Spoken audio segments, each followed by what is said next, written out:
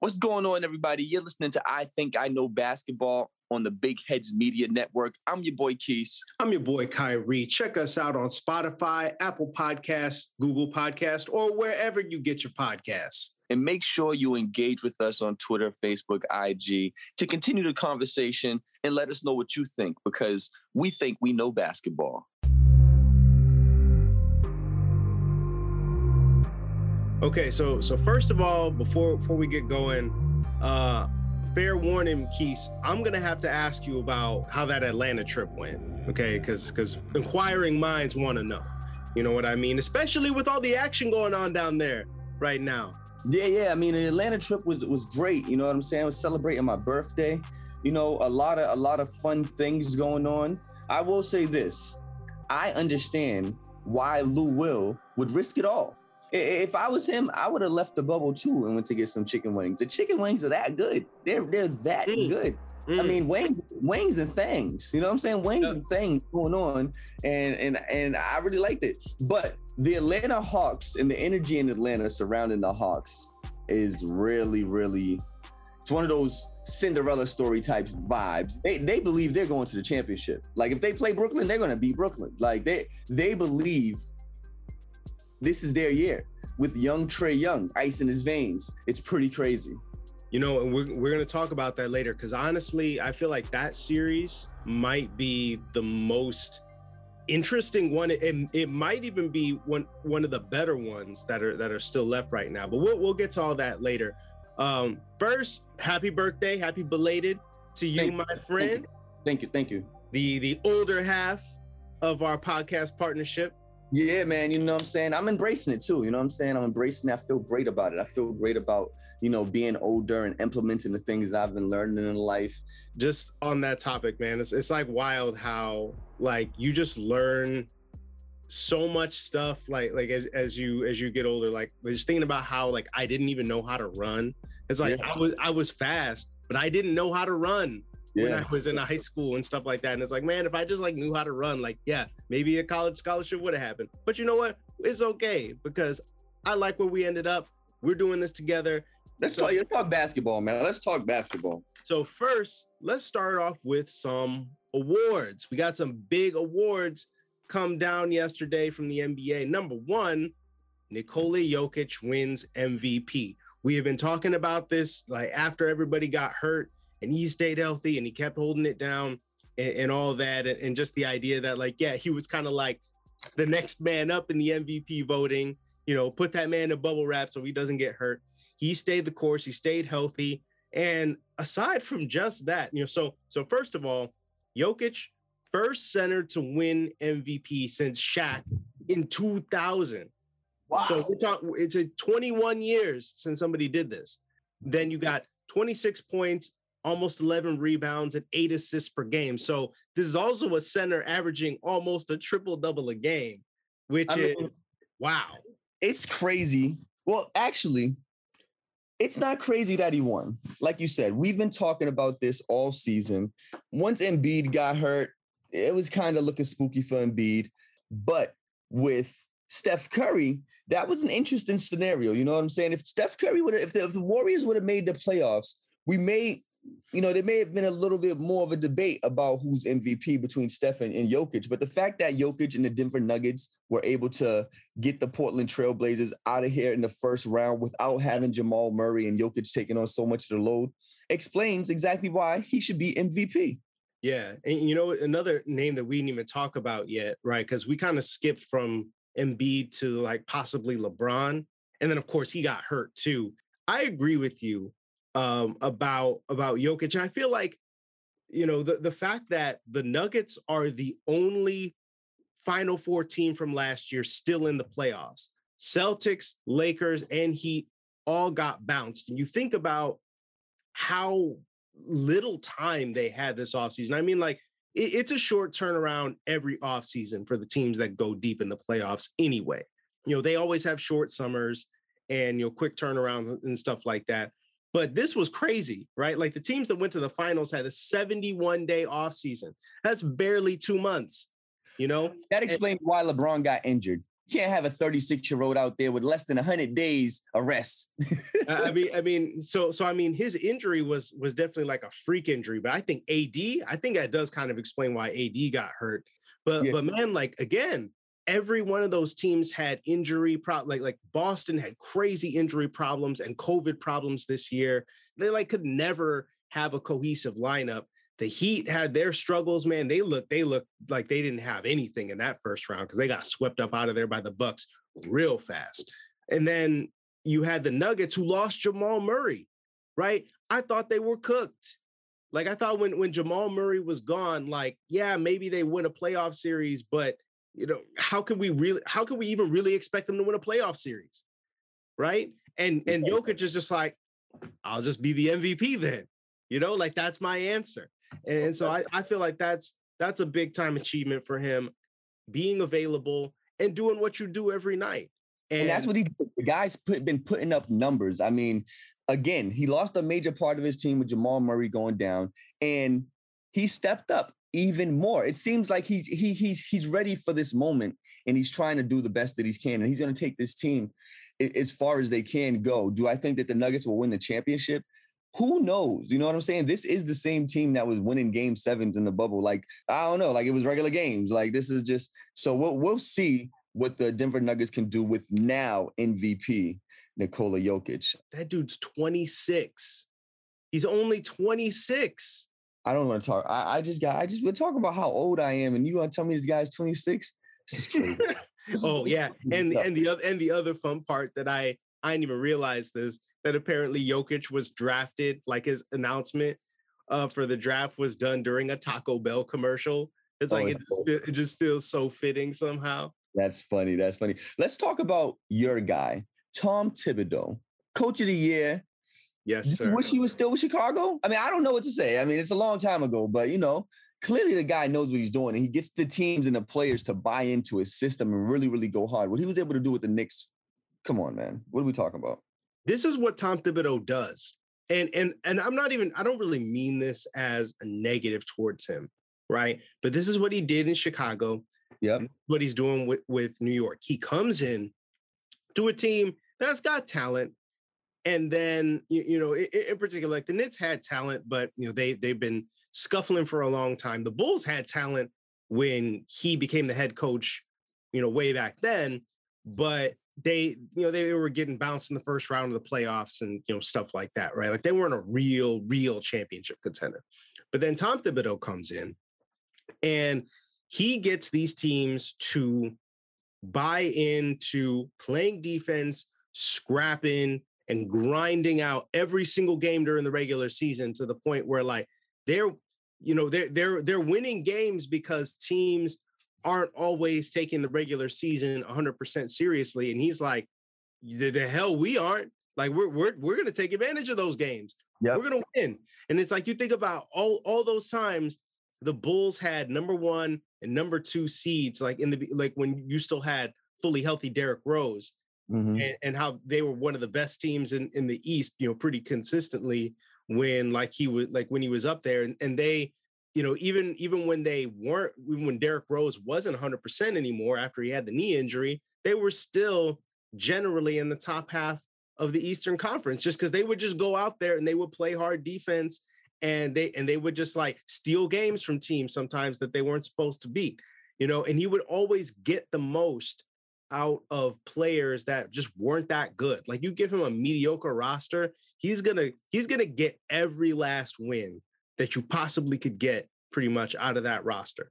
That said, you get them in the playoffs like they did with the Knicks this year, or, you know, a couple other times in the past, and that approach isn't always going to work because sometimes you're just going to run into a better team that is going to have 7 games potentially to figure you out and game plan for you and take away what it is that you do well. The Hawks turned Julius Randle back into a pumpkin. Yeah, it was pretty crazy. He looked like he didn't know what to do. I mean, I don't necessarily know if it was the Hawks, though. Maybe the moment was too big for Julius Randle. And, you know, that maybe that's part of the learning curve for him. And it's good that he has a veteran like Derrick Rose on the team that could possibly help him mentally through this thing so he can get ready for next year and put in the same effort and 10x that, because that's what he's going to have to do in order for them to get to the second round or, to the promised land, which is ultimately an NBA championship. The playoffs right now have no LeBron, no Steph. Yeah. I mean, what other stars can you? I mean, the Clippers were almost out of here, but we'll get to them a little later. Yeah, no, that was close, but yeah, no, obviously. What do you think? What do you think about the playoffs without those guys? This was the first finals in 10 years that didn't have LeBron or Steph in it. I'm seeing these takes where it's like, no LeBron, no Steph is bad for basketball somehow, like not having them in the playoffs. And I think is ridiculous. Yes, baloney. Because look, for one thing, how you going to crap on the young players in this game and these new teams? Like everybody, see, this is the part that pisses me off a little bit, because everybody keeps talking about, oh, I don't like, watching the NBA because you just know who's going to win every year. Well, guess what? Here we are. And maybe you'll say like, whoa, well, it's going to be the Nets. Maybe it is the Nets, but you don't know. We don't know. They've never this team is totally new. They've never been in this situation, right? LeBron is gone. Steph and the Warriors aren't there anymore. This is a new deal. Let's talk about the playoffs and let's get into the games. And we're in the second round right now. A couple of games have been played in some of these series. Well, how do you feel? Like, we got the Nets and the Bucks, we got the Suns versus the Nuggets, we got the Jazz on the Clippers, and we got the Hawks versus Philly. These are the series that's left. Well, what do you think? I feel like, and this is the only series that right now looks like a complete mismatch, is the Nets versus the Bucks. But I wouldn't have said that. I don't think I would have said that before the series started, because I would have looked at this like, yo, Giannis, right? For like multiple time MVP, right? Mm-hmm. And, going up against, obviously this like three-headed monster they got going on, but then James Harden goes down really early in that first game. So now it's just down to the two superstars. The Bucks have a great offense, right? Like they're a team, they've got playoff experience. Yeah. Right. They look like they were on a mission to prove that last year was just a fluke, not getting out of the, the first round. But dude, like, I'm sorry, man, these Nets are crazy. I feel like the Milwaukee Bucks have just run into the Heat 2.0. It's pretty crazy to watch. They kind of look like the Bucks in the playoffs last year versus the Miami Heat. They just don't. I mean, Giannis is good, and they have a good offense, and they've added some weapons. Like, you've mentioned Jrue Holiday before. They got PJ Tucker, hitting that corner three. Middleton's playing at a high level. We got Giannis doing Giannis things, and it's just like, well, this is what that looks like against a healthy KD. Yeah. What are they going to do? You can't there's really nothing. The Heat just out-bullied them last year.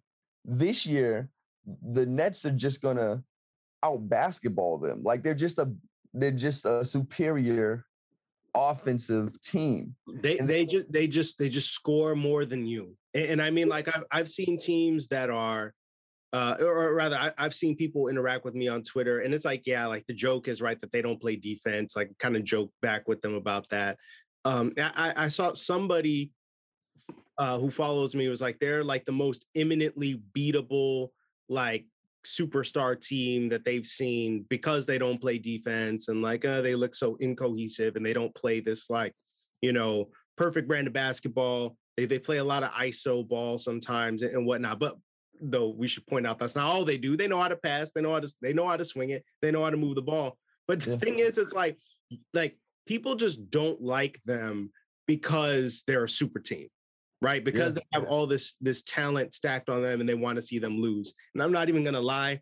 There's a part of me that wants to see that too. At the same time, like, they're just like, when they're on, they just score more than you. It doesn't matter if they don't play defense. They just score more points. The goal of the game is to score more points. And they just do that better than everybody. One thing that's interesting is seeing them kind of become the villains. They're starting to become like the dark horse in the NBA. Like, if they do win the championship, I don't think it's going to be a lot of people across the country celebrating them. They're not going to be like a favorite team. They're going to be like the bad guys that are like the Detroit Pistons. You know what I'm saying? They're going to be the bad guys that are the champions.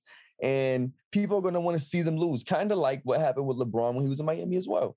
So that right there is going to be interesting seeing, how that develops. But with James Harden injured, I do think it's going to be a little tougher for the Nets, because if Kyrie or KD has a bad game, that's going to be really detrimental to their offense. And I don't think Giannis will just like have a bad offensive game. He shoots most of his shots from right there next to the rim. The pressure's on the Nets to really keep it up at this high level. They're up 2 games right now, but it doesn't necessarily mean that they have it sealed, although they have been smacking this team by like double figures in each game.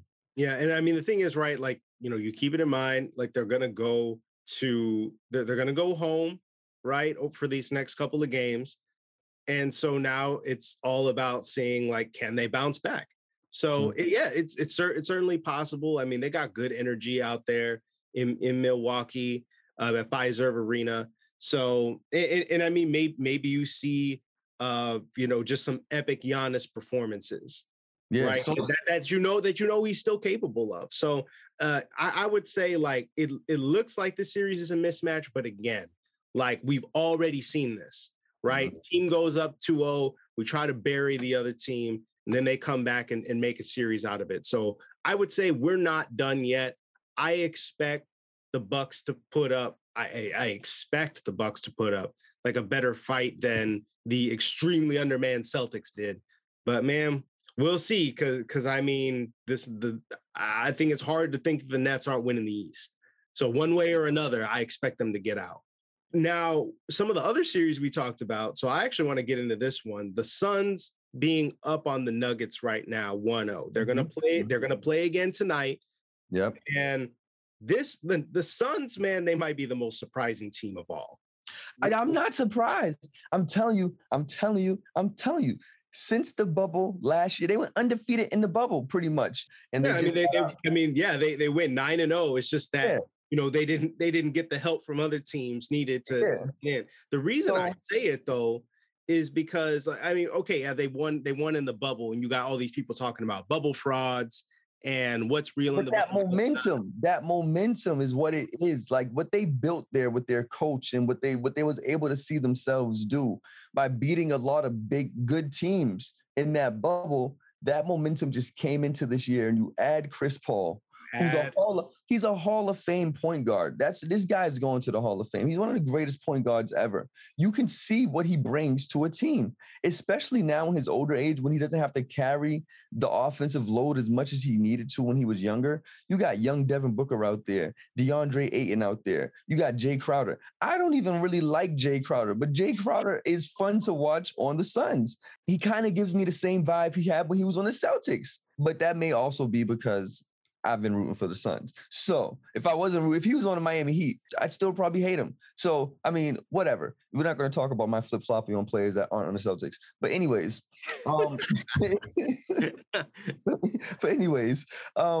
the Phoenix Suns are really, really meshing together. And that last game against the Lakers, the way that they finished that game off, let me know 100% that they are not a fluke, and they are going to battle it out until the end, and they could possibly. I mean, even before that, honestly, the way that they were.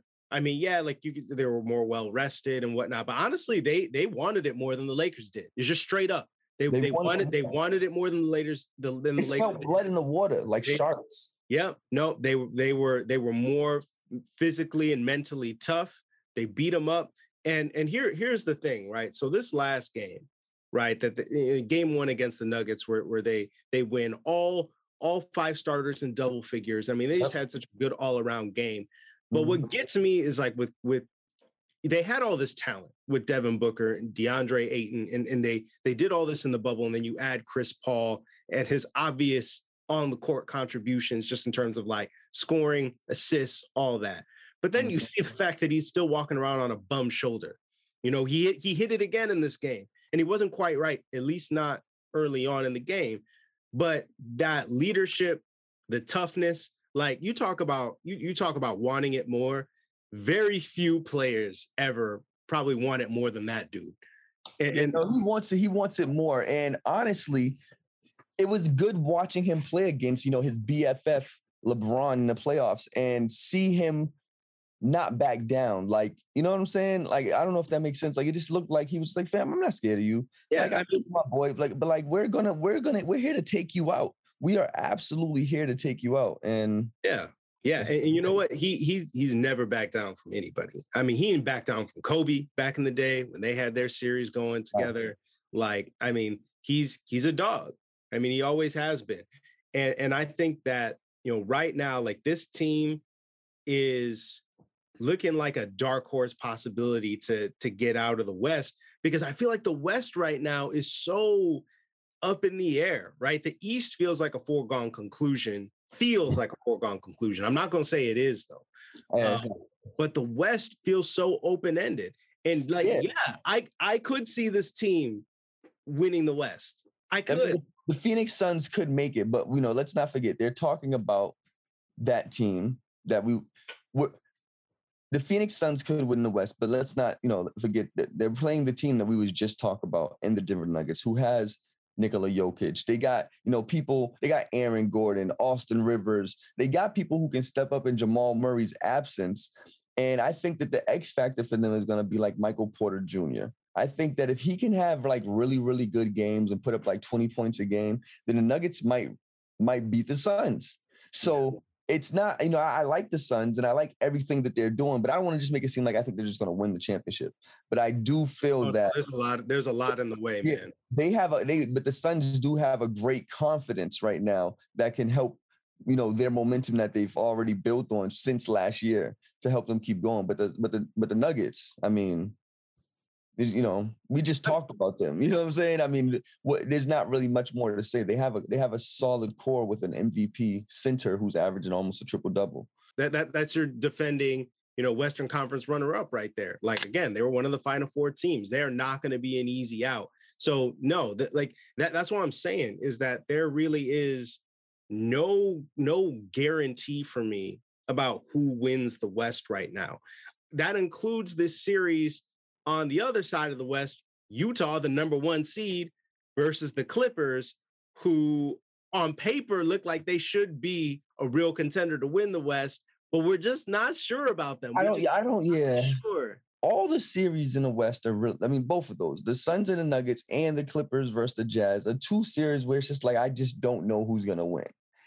I don't know what's up with the Clippers. Like, I don't know. I don't have enough faith in them to say that they're going to just pull this out. They're just there. Like, that's how I see the Clippers at this point. Like, the Clippers are there, and we'll see how they want to handle this situation.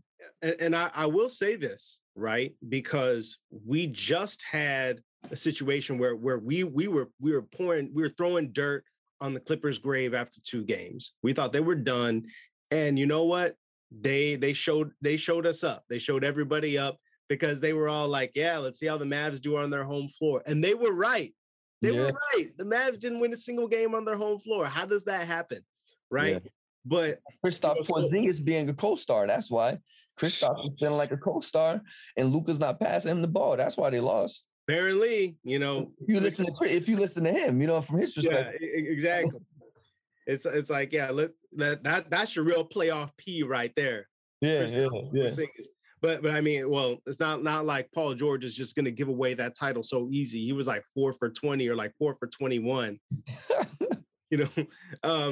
But yeah, so I mean, we're talking about a Clippers team that Kawhi was magnificent to close out that last series. Like, I mean, he was excellent. Like, what are you going to say?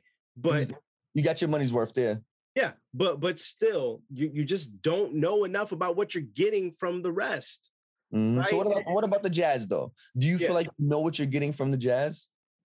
Well, I feel like, look at this. They haven't lost a game since Donovan Mitchell came back to the playoffs. So he missed game 1 of that series versus the Grizzlies. They have not lost since he came back. He's looking like a young Dame Lillard out there right now. And look, man, like, I'm thinking about this, man, because last year he got out-dueled by Jamal Murray in that Nuggets series. But if the Jazz end up winning that series, like, we're talking about how crazy Donovan Mitchell was playing, because I mean, he was balling out too. Yeah. Right?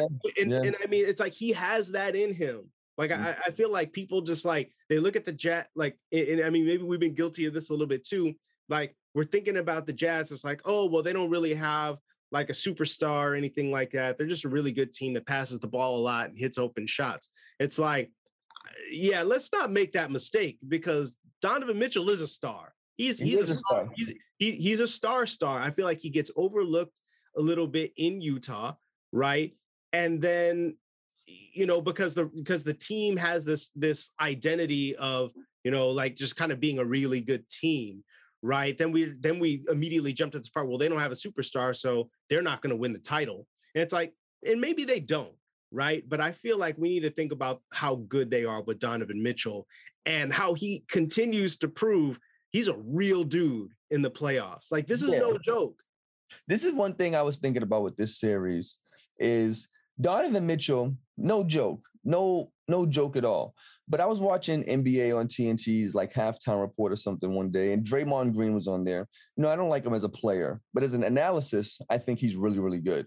When he's telling his analysis on the games, and he mentioned trying to take Rudy Gobert out of the game and making him play in the spots you want him to play because he impacts the game so much for the Utah Jazz. Yeah. And watching that Clippers game and seeing their use of DeMarcus Cousins was exactly that. He's great as a rim defender. Like, there are few people that are just going to be able to challenge him straight up when he's in position, because he is so, you know, athletic, long, tall, just all of that. You know, he's great. But when you get him away from the basket, you take him out of his comfort zone, you make him defend on the perimeter, and then you got something a little bit. So it's like, it's going to be on both ends, right? Getting Rudy Gobert away from his comfort zone down low as an interior, you know, defender, as a rim protector, and then making him try to play offense away from the rim as well, because he's got no game out there. Yeah, right? No game. And that's what DeMarcus Cousins is going to do. It's going to help the Clippers spread the floor, because Cousins can hit the three, and he can drive off the wing. I mean, he's a big that can do those types of things. So yeah. So this is going to be interesting. Yeah, so this is going to be dope to look at when it. Yeah, so this is going to be a good thing to watch for, because what if playoff P decides to show up again? What if you're successfully taking Gobert out of the game, but your stars can't score? Then what happens? And this is the thing, right? If Paul George were good, or at least average every single game, we're not having this discussion, because the Clippers are waltzing to the Western Conference Finals. This is true, right? Like, I feel like that, like, we don't even need to talk about it. But again, 4 for 21, you can't be having 4 for 21 games in the playoffs, dude. Nope. Not, especially not this many times. Like, I feel like we should not be having to have this discussion, because Paul George is better than that. But once again, he continues to prove that in the playoffs, for whatever reason, he's not. And then every time you want to, you know, just be like, you know, pandemic P, you know what I mean? Then he comes out with, you know, 25, 30 points or whatever on an efficient game. And then you think you turn the corner, and then he goes back to being pandemic P again. Yep. I'm tired of this. You know what I mean? Like, dude, just play consistently. Your team should be good. So we got one more series to talk about. And as mentioned at the top of the show, I was in Atlanta. I caught this game one in Atlanta. It was crazy. The energy, the vibes was crazy. Watching Trae Young do his thing for Atlanta while in Atlanta, and seeing the AT aliens cheer for him, and watching that whole vibe, it was just like, man, I was kind of jealous. I was wishing I was having that feeling in Boston. You know what I'm saying? Here I am, you know, coming back to a heat wave and no basketball from the Celtics. I'm looking at Jason Tatum's Instagram page and watching old highlights. But the Atlanta Hawks versus the Philadelphia 76ers. The series is tied 1-1 now. The Hawks won the first game. Trae Young did exactly what he needed to do. But then they came back second game, and Joel Embiid was like, listen, I was in the MVP race too, guys. Yeah. I want you to know that. He's like, I was the real MVP. Yeah. You know? And I think that, again, this is the kind of thing that, like, I don't know, man. Like, this is who we always wanted to see, right? Joel Embiid get in a playoff situation and be like, okay, like, my team needs a win, 40. Here you go. Take this. And I think that as long as if he plays like that throughout the series, right? It's a tough ask because again, we talked about this already. You need other guys to make shots. This can't just be throw it into Joel Embiid, hope he scores 40, and that's it, right? Like the other guys need to be able to make shots and space the floor for him so he can pass it out, right? And so that he can pass it out of the post and just generally have the floor, spread, and that would make his job easier down low as well. Yeah. But I think that when it comes to it, I feel like this could be the most interesting series of all, because I think this Hawks team, like, they're here for real now. Yeah, no, they right? are. They are here for real. Because I could see Trae Young taking this team to the Eastern Conference Finals. Maybe I don't see them winning it, right? Because they're probably going to go up against the Nets. But I don't know, man. I don't know. They could beat the Nets. They could, if they played the Nets, they could beat the Nets. I feel like it's one of those type of stories, like just the momentum and the energy that they have behind them right now. It's just like they crazier things have happened. Yeah, they can't do. It seems like they can't do nothing wrong. Like Trae Young just looks really unstoppable. It's crazy how unstoppable Trae Young looks. But against Philly, Joel Embiid, he proved last night in that game too that he is just as unstoppable. When he wants to dominate, like you said, and his team needs 40, he can go get 50. And I think that right there is going to be the deciding factor in this series, is that matchup between Joel Embiid and Clint Capella. You know what I'm saying? Capella can't get into foul trouble. He has to stay in the game. Trae needs him for those screen and rolls to throw those oops so that he can either throw the oop, do the floater, step back for the three. You got John Collins, like he needs to step it up. I mean, but the Hawks, they got Bogdan Bogdanovic. I hope I said that right. Gallinari, and then the other guy. What's the other guy's name? Kevin Huerter. I like Kevin Huerter a lot. You know what I'm saying? He reminds me of like a less flashier Hero, Tyler Hero. You know what I'm saying? He reminds me of a less flashier him. Same game, same stuff like that, just a little less flashier, has that same fire and stuff. But they got those three guys, and they're like really spreading the floor out for Atlanta, giving Trae Young somebody to kick the ball out to if he's not throwing the oop to Clint Capella. And the other thing to mention too that the Hawks have been missing is DeAndre Hunter, right? So that's a tough loss because he's another wing scorer, right? That takes some of that burden off of Trae Young, and so it definitely reduces their firepower a good amount. So I think that when this series goes back to Atlanta, I mean, he was a game time decision for game 2, but he wasn't able to get into the game. So if you get him back when this series goes to Atlanta, I mean, I feel like the energy of the city and the crowd and all that stuff, obviously, and then you get back one of your other good scorers, I feel like that would be excellent, like for the Hawks. And I feel like that could turn the tide of the series, really. It could, but at the same time, if the Sixers continue to get consistent play from Tobias Harris and the other Curry, you know what I'm saying? Like that, the other Curry. Imagine that you see S. Curry in the playoffs, and it's Seth, not Seth Curry. Yeah, Seth Curry. If they continue to get good games from these guys, I mean, it's going to be crazy. Seth made 5 of 6 3-pointers the other night in game 2. That's the Curry name. So if Seth and Tobias Harris, who had 20 points or 22 points that last game, if they can continue to contribute and, supplement what Joel Embiid is doing, the Sixers will be in a good position. But how do you feel about Ben Simmons? 34 minutes, only 4 points. He put up 4 points in 34 minutes, 7 assists, 3 rebounds, 2 steals. This guy is a max player. I feel like when it comes to Ben Simmons, we're always, looking at his offseason. It's like, oh yeah, like he's working on his shot. Like, look at that, he hit a 3, or something like that.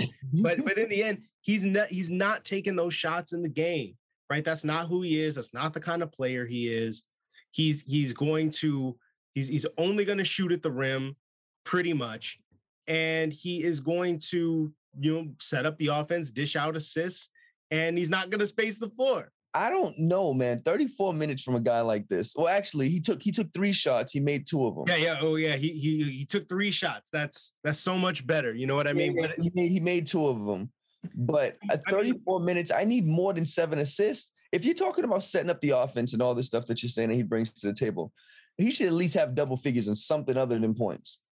And I mean, the thing is, like, yeah, definitely, like, you don't want to see that kind of, like, you don't want to see that kind of stat line. At the same time, I mean, they deferred to Joel Embiid and he dominated, and they won by, by 16 points. So I don't know that, like, that's the kind of game where you look at it and you're just like, man, they're really in trouble. I mean, he was 7 for 7 in game 1 and they lost. You know what I mean? Yeah. But at the same time, I think that, again, right, like, people keep on wanting Ben Simmons to be something that he's not and just is never going to be. He's never going to be that dude, right? And so I think that as long as he needs to be aggressive in trying to get to whatever shots he's going to take, because I feel like that is necessary, right? So it's like, you do want to see games where he's, 7 for 7 from the field. That's probably enough for him. I don't know if he needs to make more than 10 shots to have an impact on the game, but yeah, 4 points is a little low for, it's playoff basketball. We need more than 4 points. Unless like Joel Embiid's going off for 50 and basically everybody's just like, well, you might as well just give him the ball because he's just going to score every time. If that works, it works. It works. Right? And I feel like they're just in this mindset of like, hey, man, if that's going to work and it's going to win us the game, then we'll do whatever. Ben Simmons, like, I don't need to score more than 4 points. But the other teams are going to make him have to score more than 4 points. You can't get away with 4 points against the Nets, because what are you going to need Joel Embiid to score to make up for that? Like 70? Like, come on now. That's where Tobias Harris and Seth Curry, the other Curry, comes into play. But yeah, man, there's going to be some good games tonight. The playoffs round 1 are in the books. We are in round 2 of the playoffs, a couple of games in. It's going to be interesting to see the games tonight. So I think that's good for this episode, man. I think we should wrap it up right there, man. Let's wrap it up. And you know what, man? We barely talked about the Lakers. Today was a good day. I mean, we didn't need to. They're not here. Exactly, because they're not here, right? All right, man. We'll catch you guys on the next episode. It's I Think I Know Basketball. Make sure you follow us and hit us up on Twitter, Instagram, IG at I Think I Know B-Ball and engage with us. I'm your boy Keys. I'm your boy Kyrie. Till next time. Till next time.